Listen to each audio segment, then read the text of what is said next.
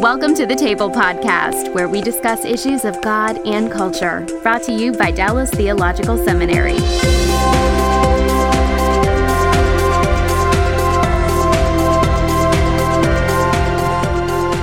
Welcome to the Table. We discuss issues of God and culture. And I'm Darrell Bach, Executive Director for Cultural Engagement at the Hendricks Center. And I have two very good friends and distinguished guests today to discuss our topic, which is the difference between Protestantism and Roman Catholicism, and to look a little bit at the history of the development of the church and how to think about that. And on my left is Michael Spiegel, who teaches in the Historical Theology Department. They keep changing the names on us. And so, it used to be systematics, but now you've evolved to a historical level. Theological studies now. So it's really theological studies. See, I still don't get it right. and then Scott Harrell, who's been here on campus. How long have you been teaching 18 here? years 18 now, years. yes. Yeah, you're pushing 2 decades. That's pretty serious. Serious for sure. So both professors in theological studies, and really, I think we're going to have an enjoyable time discussing this. So we'll just dive in. As we think about the church, probably the first question people might have is, explain to me why we speak of Catholicism, or Catholicity, if I can say it that way. If you read the old creeds, you'll see the phrase Catholicity, which is a word everybody uses every day. and then you've got Roman Catholicism, and you've got Protestantism. Where did all that come from? What's the starting point for thinking about that? That sounds like a history question. It is. It's a history question. The term Catholic is first used in the early 2nd century. Ignatius of Antioch uses it to describe the church as a whole, as opposed to a local congregation. So Catholic means according to the whole. So as you think of Christianity, from east to west, north to south, all holding to the same basic Trinitarian confession of faith, he uses the term Catholic. And Christ himself is the head of the Catholic Church in that sense. Eventually, then they start discussing the Catholic Church of Alexandria, the Catholic Church of Antioch, the Catholic Church of Rome, indicating that we're all part of this fraternity of bishops who are all preaching the same thing, teaching the same things. And that continues on for a couple centuries. Eventually you get the Roman Catholic Church, which ultimately is responsible, for the most part, planting the churches in the West, the Latin West. It becomes perceived as the mother church of the West. And the Eastern Church, also today called the Orthodox Church, had several of these cities with churches planted by apostles. Interestingly, you had one church in the West, in Rome, planted by the apostles, responsible for most of the missions in the West, and that does something to you. They have this perceived prime authority in the Western Church, and you start to see East and West slowly drift. This is where you start to see this distinct Roman Catholic tradition versus the more diverse Eastern Catholic or Orthodox tradition developing. So in some senses, people think there are 2 groups, but there really are 3, if you want to think of it that way. There's the Orthodox or the Eastern Church, the Roman Catholic, which was predominantly the Western Church until the Reformation, and then you had those Protestants, those protesters. They're a real problem. Scott, where do the Protestants come in? Well, we come out of the 16th century, and we do build on a lot of the truths that the church held until then. I think we have a 4th element, and those are called the Oriental Orthodox. Okay. And when we get to about 800, the Bishop Timothy, or Metropolitan Patriarch Timothy, over the Nestorian Church alone, had as many under his domain as Rome had under theirs. We forget about the East, which went all the way to Beijing, to central China, to the Ganges River, to Nepal, Tibet, through Mongolia, all the way back to Babylon and further west from there. So there's all of this. But the Protestants, we began with Luther's nailing the theses to the Wittenberg door by declaring, though there are forerunners from that, but by declaring we're returning to Scripture. And there are certain truths there that we affirm that we feel the Roman Catholic Church has walked away from.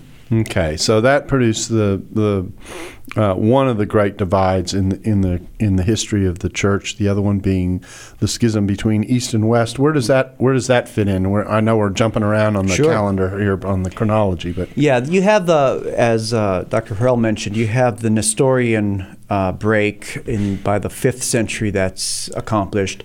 And then you have the break between East and West when the Patriarch of Constantinople and the Bishop of Rome basically condemn each other, anathematize each other. That occurred in 1054, and it was over a Roman addition to the creed, which, according to Orthodoxy, cannot be changed. And so to this day, those two branches, East and West, are divided, and with no hope of reconciliation in sight yet at this point. And the idea of Roman Catholicism, of course, is the point that Rome is seen as the the hub city, if you will, or the first among equals is the way that the Pope, technically speaking, sits over Rome, but Rome is seen as the first among equals in the various cities and parishes that make up the Catholic Church, and that's why it's called Roman Catholicism. I have that correct. Basically correct? Yes. Okay. So that kind of gets the basics out on the table in terms of what we're dealing with. So the idea of Catholicity is actually old and predates the Roman Catholic Church. And it's an attempt to affirm the essential unity that exists in belief in Christ and in the Trinitarian faith. And if we were to look for creeds that reflect this early, if I can say, pre-Roman Catholic orthodoxy, where would we find those kinds of statements? Yeah, sure. So already in the 2nd century, you have these summaries of the faith that are usually used at baptism or instruction of new believers. They vary in the language from place to place, but are essentially saying the same thing. When you get into the Arian controversy in the 4th century, you see at the Council of Nicaea, many scholars think they basically took a baptismal confession and just added a few clarifying points. And everybody, all the bishops, East and West, agreed to this, and this represents this Catholic faith in a creed form. You also see the definition of Chalcedon in 451, another agreement on the person of Christ being two natures in one person. This is another creed that is a confession that's shared East and West and by Protestants as well. So there's a lot at the fundamental level, the definition of Catholicity, that Protestants, Catholics, Eastern Orthodox all share in common. Now, where does the Apostles, what's called the Apostles' Creed, where does it fit in this mix? Yeah, that was probably based on a 2nd century baptismal formula used in Rome as a question and response form of baptism. Do you believe in God the Father Almighty, maker of heaven and earth? I do, and then there would be an immersion or pouring. Sounds like a wedding. Yeah, exactly. I do confess this. Yeah. And so there's this threefold confession, and those baptismal confessions is probably what contributes to the Apostles' Creed, which also is adopted by Western Protestants. Okay, now that kind of gives us an overview. Let's take a look at some of the distinctives that mark out the difference between, and we're really focused here on the difference between Roman Catholics and Protestants. And I think probably a place to start is just how theology gets done, if I can say it that way. In other words, the role of Scripture versus the role of an entity that Protestants don't talk about, but the Catholics do, the magisterium. What's going on in that conversation, Scott? Sure, I'll pick that up.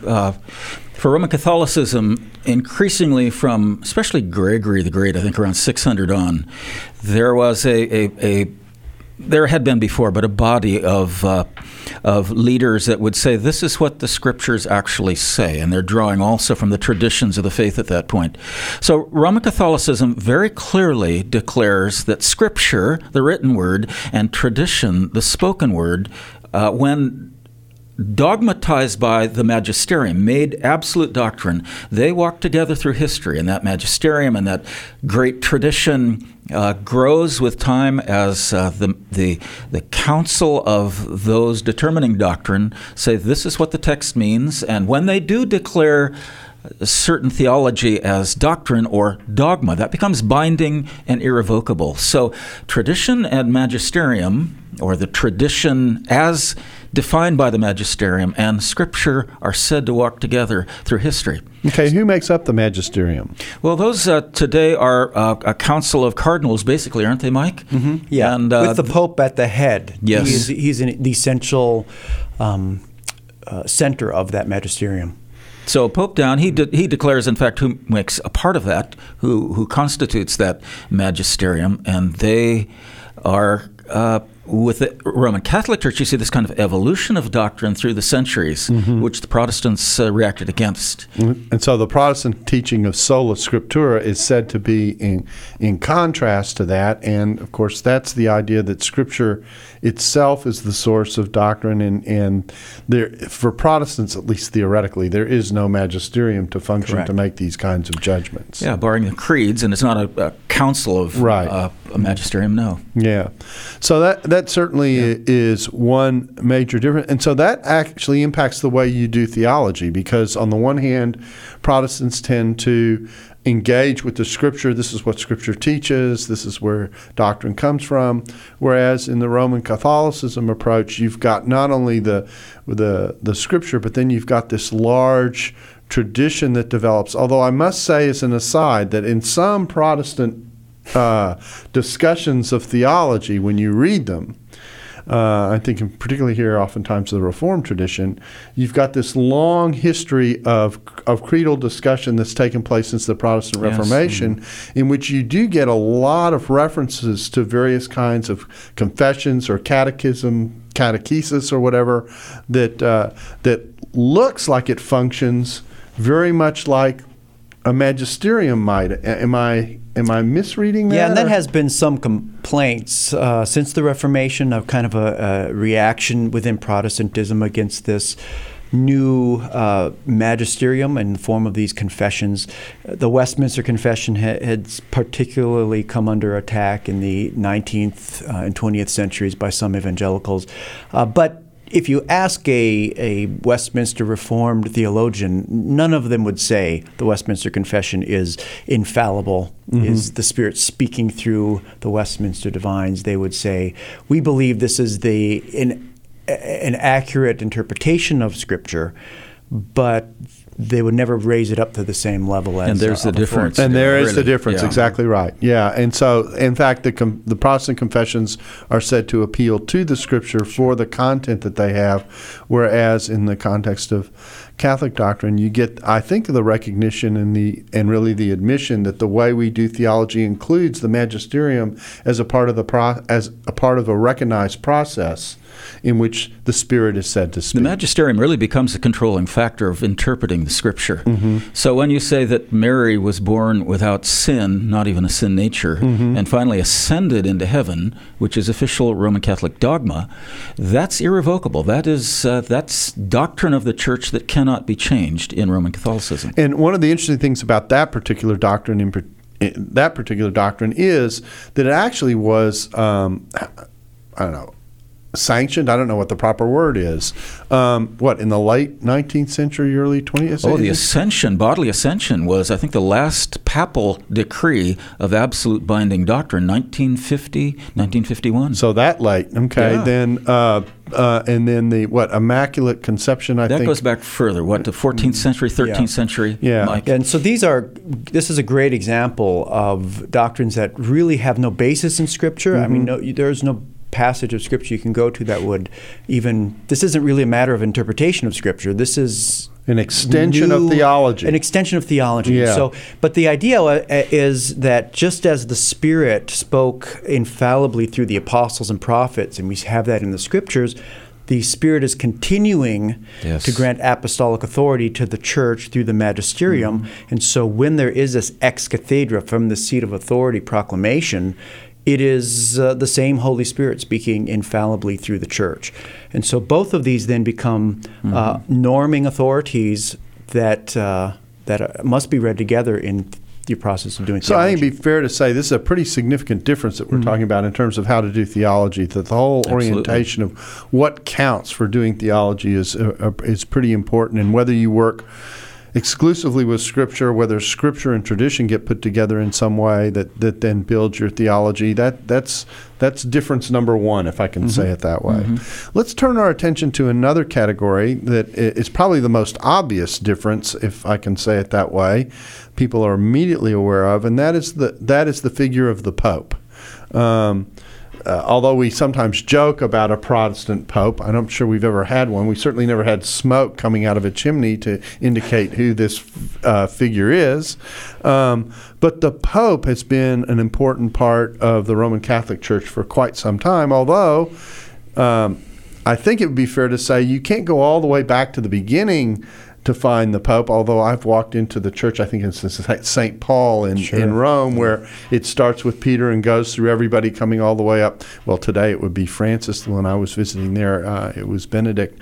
But anyway, and so what's the history of the office of the Pope? And I'm introducing this with an awareness. My son went to a Roman Catholic college. He went to St. John's in New York. In their religion class, they had a class on the church, and they read a book by Hans Küng on the history and development of the papacy, in which Küng was complaining about the role of the Pope in the Catholic Church. As a Catholic, it was actually fascinating reading. I read this book with him when he had the class. And so most people aren't aware of any of that. So tell us, where's the Pope come from? Sure. I'll take that, and then Dr. Harrell can chime in if he wants. It is an acknowledged fact by respectable and responsible Roman Catholic historians and scholars that the papacy is a development. The facts of history are on the Protestant side there. The issue now, though, is this a development that is divinely sanctioned, or is this something that is merely a convenience or contrivance? So really, the days of Roman Catholics saying Peter was the first pope and the papacy has been as it is all the way through are more or less over. However, at the popular level, and in many of the members of the hierarchy, there's still this narrative that says Peter was the first pope, and it's been this unbroken succession. What you can see very early on, at least by the 2nd century, is in the church in Rome, you have a plurality of your elders or presbyters, and a presiding elder, someone who's sort of the prime among equals in the leadership, who eventually gets his own title of bishop, and eventually, as time progresses, develops into this pope figure. Pope simply means father, papa, and that's where it develops. But so you may have a primary leader in that particular local church in Rome, but this idea of that leader becoming the bishop first of all of the Latin-speaking West, and then of all of the whole church, East and West, is a gradual development through the centuries. And you start to see that really emerge in a serious kind of way, or at least claims that work in that way, in the 5th century or so? Are we talking about that late or earlier? It's a gradual process, but generally Protestants are going to look back and say Pope Gregory I, Gregory the Great, right around 600, is going to be an emergence of somebody who really looks like a pope is going to look in the medieval period. Okay. So, and the other interesting thing that's in the backdrop is we do have evidence earlier in the church of localities kind of pushing against one another in terms of church issues. The one that I'm aware of is Corinth interacting with Rome on certain issues, where Rome is trying to assert its authority over Corinth, and Corinth pushes back and says, no, this is our area. You don't have the right to do this. Sure. Yeah, and you have that. A classic example is Polycarp of Smyrna and the Bishop of Rome over what time of the year or what week of the season do we celebrate Pascha or Easter. And that was a difference of tradition. And the tendency of the Roman Church was to create unity through uniformity, and it seems like they just couldn't handle having people doing things differently than them, especially in their own jurisdiction. Whereas the East tended to be, we're united on the essentials, but there's room for diversity of opinion and practice on lesser things. And so you see this constant conflict when one wants to do things one way and everybody should be the same, versus those who say, look, there's room for diversity here. And that's always been this historical conflict between East and West.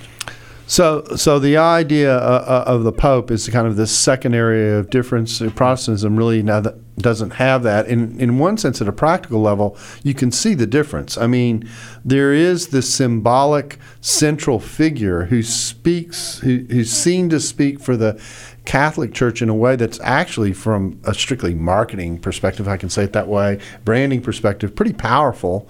And Protestants don't have anything like that. In fact, they have, in contrast, sometimes a chaos going on, which Catholics, in pushing against Protestants, will say, "See, we're much more organized in some ways." Yeah, than we you have are. one pope, you have a million popes. Everybody thinks that they're in charge. They are the pope. Yes. Yeah. So it's an interesting contrast. Well, let's talk about a third area. See if we can squeeze it in before the break. May I get one more point in there? Yeah.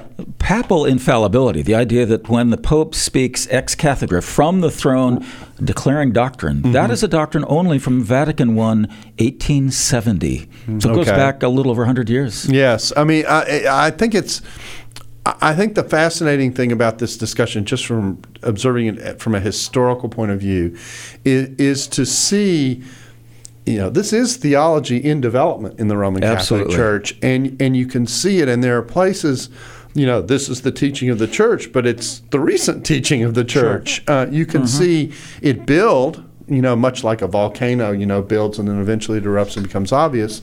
You can see the movement moving in a certain direction, but it actually doesn't become declared and official until some of these statements come out, and some of them are very, very late, and often in reaction to things that are going on in larger Christendom that compel the Church to be responsive. Some people have described the Roman Catholic Church as a reactive entity in many ways, and I think you see that. And of course, the history of councils and conferences usually is reacting to something that's going on that needs a statement. That's not necessarily a negative thing. It's part of doing the discerning work of the Church, but it's there and it's obvious and it's a part of what is often happening. So I think this is a fascinating part of the Church that most people are very unaware of. Yeah. Well, so we've talked about two major differences. We've talked about the magisterium, and we've talked about the role of the Pope. A third area I was going to try and squeeze in before the break, but there's no way we're going to be able to get away with this. But a third area to talk about is the role. Another very difference people are well aware of is the role of Mary, and which is actually an extension of what I would consider to be Roman Catholic ecclesiology, how ecclesiology works in the Roman Catholic Church and how that extends. So what I want to do on the other side of the break is to come back and talk about those elements. How does the Church see itself as a mediator, if I can say it that way, between the believer and God, in contrast to the Protestant Church, and what role does a figure like Mary play, who's very, very prominent? I mean, it's not just Mary alone, it's saints, etc. What kind of role? That seems to me to be a third difference, and it's one that people are transparently aware of as they interact with the public perception of what Roman Catholicism is. We're slowly but surely moving to what may be one of the more important differences, and that is the way in which the Church is placed in reference to both believer and God, and also how the Church functions in the world in Roman Catholic thinking.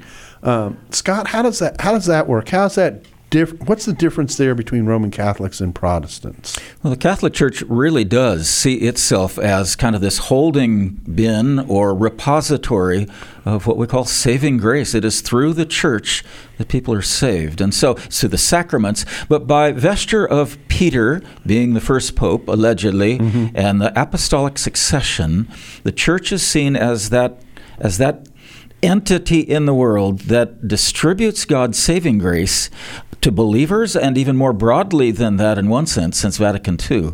So it is only through the Church, and really the sacraments of the Church, that are primary in terms of one's salvation. God is a genius storyteller, and the evidence of this is threaded throughout Scripture. In Christianity Today's new show, Holy Curiosity, with me, Kat Armstrong, we explore storied connections threaded throughout Scripture from the Old Testament to the New. Our first mini-series, Connecting Dinah and the Woman at the Well welcomes experts like Doctors Tim Mackey and Diane Landberg to give us insight and context into the physical location and meaning of these two stories. These stories will spark holy curiosity in your own faith, because once you see these connections, you can't unsee them. God wastes no person, place, or thing. Listen and subscribe to Holy Curiosity with Kat Armstrong on your favorite podcast platform. So the symbolism that's often associated with this is the idea that the church holds the keys to the kingdom, if I can say it that way. And so basically the sacraments are seen as those elements of the distribution of grace. Now, I can see a Protestant listening to this and going, whoa, whoa, whoa, I thought it comes through Christ. I mean, how'd that happen?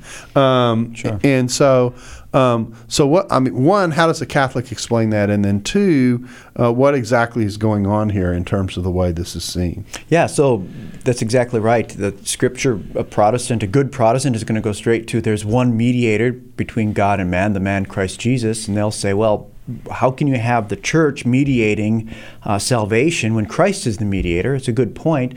The response would be, well, the church is the body of Christ, the extension of Christ in the incarnation into the world, and it mediates the body and blood of Christ through the sacrament of the Eucharist. And so they're not seeing a difference. Christ, yes, is the mediator, but he chooses to mediate through the church. Peter is the vicar or the stand-in for Christ. Christ himself gave the keys metaphorically to Peter to open and shut the gate to heaven. And this idea, as Scott mentioned, the church has this infinite deposit of grace purchased by Christ through his death. And it then dispenses it as it sees fit through the various sacraments. And some people, some saints, like Mary or some of the other saints that you would see pictures or statues of, are through their merits by grace have an overflowing abundance of grace. And so Mary, in the song Hail Mary, full of grace, we know in Scripture that means she is a specially favored, a recipient of God's grace. Greeted as a recipient. Greeted, exactly. They will take that plene gratia as she's so full of grace, she's overflowing with it and has extra grace for those who come to her. And other saints as well. Saints as well. So she's overflowing with grace. So that's where the Mary part of this, which people are most probably aware of as an extension of what this is teaching, comes in. She's seen as someone to whom we can appeal. Yet another picture of a physical mediator. There's in the old way that Mass was done, and it's still done in some forms of Roman Catholicism. This was pictured by the fact that parishioners would take one element of the Lord's table, but then the priest would end up taking the other element and not offer it to the parishioner as a way of picturing this mediation. Is that correct? Sure. Yeah. So the priest himself was standing in and representing the congregation in the reception. Only the priest for many, many centuries would receive the wine part of the Eucharist.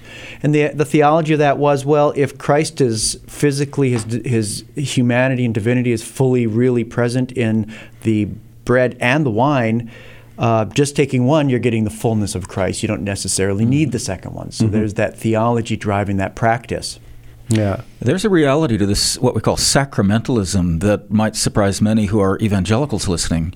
That is that it's the very element itself, as Mike has well said, whether the bread or the wine or the baptism prior to that, that's the first sacrament really. But it is by vesture of the church doing it, irrespective of whether the priest himself is walking with God, or for that matter, though it should be done in faith, but the sacrament has saving value in itself, and that's really powerful. And so the sacrament in a Roman Catholic view is a direct, it gives direct access to grace in a way that in Protestantism does not take place. That's right. Correct.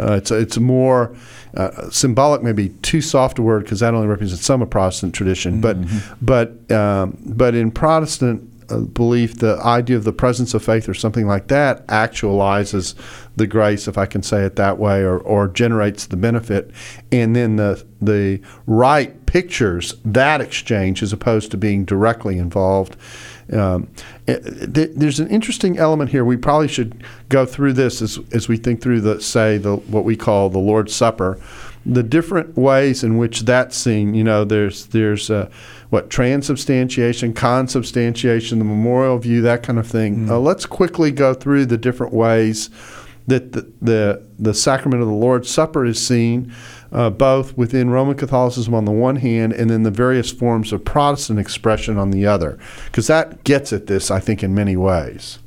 Yeah, in the Roman Catholic Church, the official dogma from about the middle of the medieval period on has been transubstantiation. That is, and there's a lot of philosophy and Aristotelianism going on here, but in essence, when you are ingesting the bread or the bread and the wine, you are ingesting in its invisible essence the real physical body, blood, soul, and divinity of Jesus Christ. And that immortalized reality of Christ's resurrection, glorified body is going to infuse in you, it's going to transform you in some way and enable you to live the Christian life in some sense and impart to you life.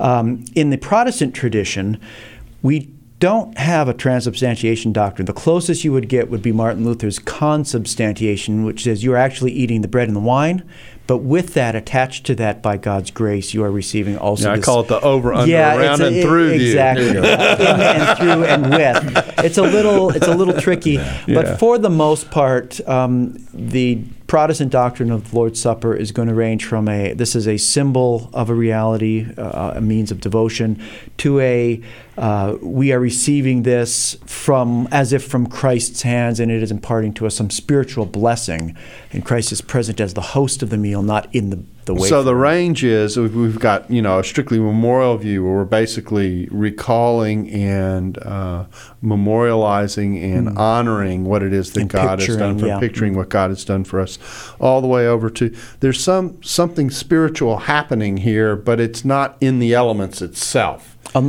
mean among evangelicals? Yeah, among evangelicals. Generally, right. With the exception of the Lutheran, which does say there's something physical going on there, but it's more of a mystery. Okay, so again, this is another significant difference. It used to always baffle me, I think would be the word, why it is that Catholics felt the responsibility to have a daily Mass. But if you think about what it is that's taking place in the Mass, because the Mass is built around this is really built around the table.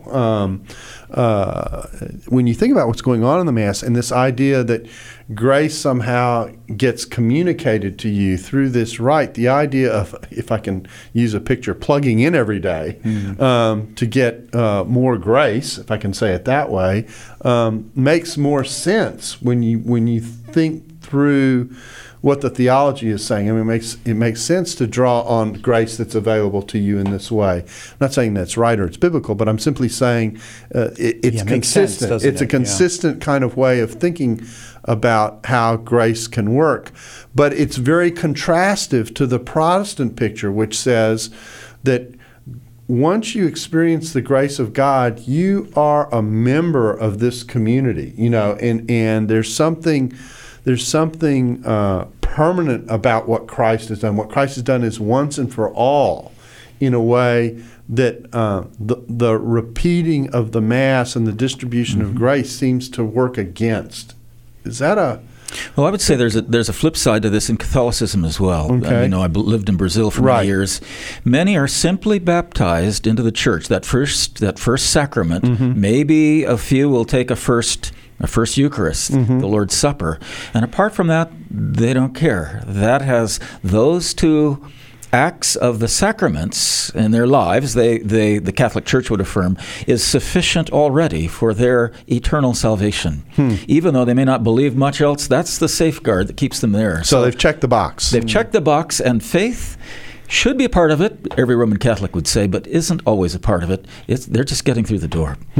Interesting. So I'm just going to review here. So we've talked about magisterium and how theology gets done. We've talked about the Pope. We've talked about this role that the church has as kind of a mediator standing between the believer and God. Again, in contrast to Protestantism, in which there's the priesthood of all believers, there's direct access to God through Christ for a believer. In Protestantism, in a way that is pictured and expressed theologically that is distinct from the way the Roman Catholic Church is doing it. And so this difference in how ecclesiology is seen is a pretty important, significant difference between the two traditions. Fair? Mm-hmm. Yes. Absolutely. And then, of course, we've got the role of the sacraments and the way in which grace is said to be communicated in a Roman Catholic context that's different from the way it's handled in Protestantism. Let's talk about a couple of other things that make for differences, some of which are famous or infamous, depending on how you look at them. And I want to come to the idea of indulgences, because indulgences really triggered, in many ways, it's one of the things that triggered the Protestant Reformation. So let's talk about how indulgences function in the Roman Catholic Church and what the reaction was that actually was one of the catalysts for the Protestant Reformation. And I don't know who wants to take that one, but who wants to talk about indulgences, of course, grew from, in part, the doctrine of purgatory. And so good. That was another one I wanted to talk about. All right. So that's I don't want to jump the gun on this. No, we got a twofer. This is great. All right. Okay. Well, purgatory is really not in the Scriptures. Some will try to base it in, 2 Corinthians 3, or 1 Corinthians 3, where the foundation it remains, but everything else is burned off. But the idea of purgatory grew with time, as even some Catholics who are critics of their own Catholic faith would say it sure looked good for filling the coffers to build the churches with. Indulgences are your acts or payments to escape the punishment of every unworthy believer for entering heaven. Didn't apply to non-believers, at least initially in the history of the church. Rather, it was Christians, Catholic Christians, who must yet suffer because their lives were not worthy to go into heaven. So indulgences and the business of indulgences grew immensely to build the Roman Catholic Empire in many ways. So it comes alongside purgatory. Another Catholic distinctive is the idea of confession, which is part of this edifice of what we're talking about. How do I respond to sin after I've come to Christ is almost the way we're thinking about these, and these are all related. And so there's this whole system of dealing with sin in the Roman Catholic Church that's very distinct from the way Protestants tend to deal with it. So go ahead. I interrupted you. Go ahead and develop what happened with indulgences and what the reaction was. Well, it became so stark by the time of the Reformation, and here Mike's the expert, but as Luther and others looked at Scripture and said, wait a minute, justification is by faith. It is a free gift of God by merit of what Christ has fully accomplished. He would argue that the Catholic Church, by these indulgences, is really saying that the work of Christ on the cross is insufficient for our full salvation. Believers yet have to pay in suffering in purgatory before they are allowed into heaven. There's a great moment in Martin Luther's life as I'm hoping you're going to mention this. I don't know if I got the same story, but he was visiting Rome, and one of the things that you would do, it was almost like a indulgence obstacle course. You could go through various things and do some things to get time out of purgatory. And one of the famous ones, even to this day, I visited it myself, did not climb it, but the sacred steps that Jesus we're in the same climbed. Place. And Martin Luther climbed it in order to buy one of his relatives out of purgatory, get some time there. And he gets to the top of the thing. You crawl on your knees. Yeah, exactly. Yeah. And there's prescribed prayers that you say each time you, for each step. You go there today, the steps have almost indentions in them. All over the centuries. All the they knees really do. over all the centuries, yes. And I took the side steps because I was a Protestant. The escalator. I was a good Protestant. I didn't hit my knees at all. Okay. Exactly. So Luther got up to the very top, and he got his little paper of indulgence, and he looks down the stairs and sees all these people climbing, and he has this thought in his head. How do we know any of this is true? How do we know this is true? And it became, well, what is our authority for doctrine? What is our authority for this kind of thing? And he, where do you go? Well, he goes to the Bible, and there's no basis for this in Scripture. So this whole business of indulgences was one of the things that pushed Luther to rethink the whole concept of salvation. You know, in the Roman Catholic Church, this is fair to say, the salvation is more of a process. It's a lifelong process. You're involved in the process through participation in the church and the sacraments. You can kind of get off the train, and that's not good. You'll end up in purgatory. But if you keep on, you know, there is some sense of security. Whereas in the Protestant tradition, there is this sense of you are justified, a one-time experience of salvation, and then an outworking of spiritual growth. So there is a more of a momentary conversion and salvation that is played out through There's a decisive moment. You know, I mean, salvation's a process in Scripture, but how it plays out is very, very different. It's not something in the Roman Catholic churches. You almost have the sense of having to maintain it. Sure. But in Protestantism, it's there. You have it. You're sealed with the Spirit until the consummation. And exactly, there's still a process, and you cultivate it, and you grow in it, and all those kinds of things. We call it sanctification. But your status is guaranteed from the very beginning, and so that part of it is an important part of the conversation. You know, those steps are interesting. They're located, if I remember correctly, I think they're located near the church that is the seat for the Roman St. John's Lateran, which is which is the primary church in Rome for the city of Rome. It's not the Vatican, and it is a stunning location to visit, just because of the history that's associated with it, and that kind of thing. Well, this issue of purgatory and indulgences and these things that feed into the magisterium, if I can say it that way, raises another issue that comes alongside that's another difference, and that is the books that count for being a part of Scripture. Okay? One of the things that happened with purgatory, at least that I'm aware of in working in New Testament studies, because we work with intertestamental, what we call intertestamental literature or Second Temple literature, the Jewish material that's written between the Testaments, is that in Roman Catholicism, those books, which are known as the Apocrypha to many Protestants, are sometimes called the Deuterocanonicals, the second level of the canon, if you want to think of it that way.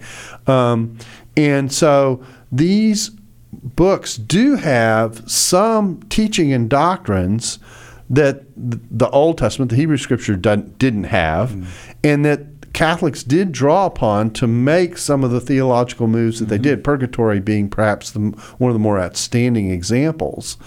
And so you have this additional layer of Scripture. And I often get asked the question, what are those other extra books? You know, what's going on there? And so how does that fit into the scheme of things? And when did those books come to be recognized as part of the Catholic Bible, which I think is an interesting part of the story as well? Yeah, that's a great question. You know, as you know, these books were floating around in the intertestamental period for the most part. They were part of the Septuagint, the Greek translation of the Hebrew Scriptures, not part of the Hebrew text that the Jews were using. So this, already in the early church, there was some debate or question about how much should we use these things. It was universally acknowledged that these are helpful books. Absolutely. They're inspirational, I like to say, not inspired. And in fact, Martin Luther had them translated, and he provided introductions for them and valued them as being good Christian literature, but not canonical, not as a basis for theology. You know, and it's interesting. Yeah, there are a few passages that if you already hold the doctrine of purgatory, you could go to those passages and gain more support. See, there's something there. Yes. But you could never really build the doctrine of purgatory from those few passages any more than you could from the rich man and Lazarus or 1 Corinthians 3. It's more of a doctrine in search of a text. So I would say even if those books were in the Protestant Bible, we would not be Roman Catholic, right? So they're not the key to becoming Roman Catholic. Those things were added officially, though, as they did float around in the background for a while through the centuries. They were added officially only after the Reformation, as part of the Counter-Reformation, the Council of Trent in the 1540s. So yet another example of how the development of theology as it operates in the Catholic Church has incorporated things to round out the basis for what's being claimed. Well, we've really walked through a whole series of distinctions between Roman Catholicism and Protestantism. I'm going to ask you a horrible question with a couple of minutes left, and that is, if you were to summarize kind of what you think the key difference between Roman Catholicism and Protestantism, and you could put it in a paragraph or so, what would that be? I'll let you each get a crack at that question. Yeah, I would say the key difference is Roman Catholicism is always Christianity plus. And so it's grace plus something else, faith plus works. It's the work of Christ plus the intercession of Mary and the saints. It's the canonical books plus the Apocrypha. It seems like there's additions. So the problem is not that they're denying the Trinity and the deity and humanity of Christ in the center of orthodoxy. It's just that they're dogmatically adding layers to that become very distracting from the purity of the gospel. Interesting. Scott? Yeah, I would say it is the source of authority, finally. Is it the Bible itself that then is the judge of all tradition, or is it vice versa?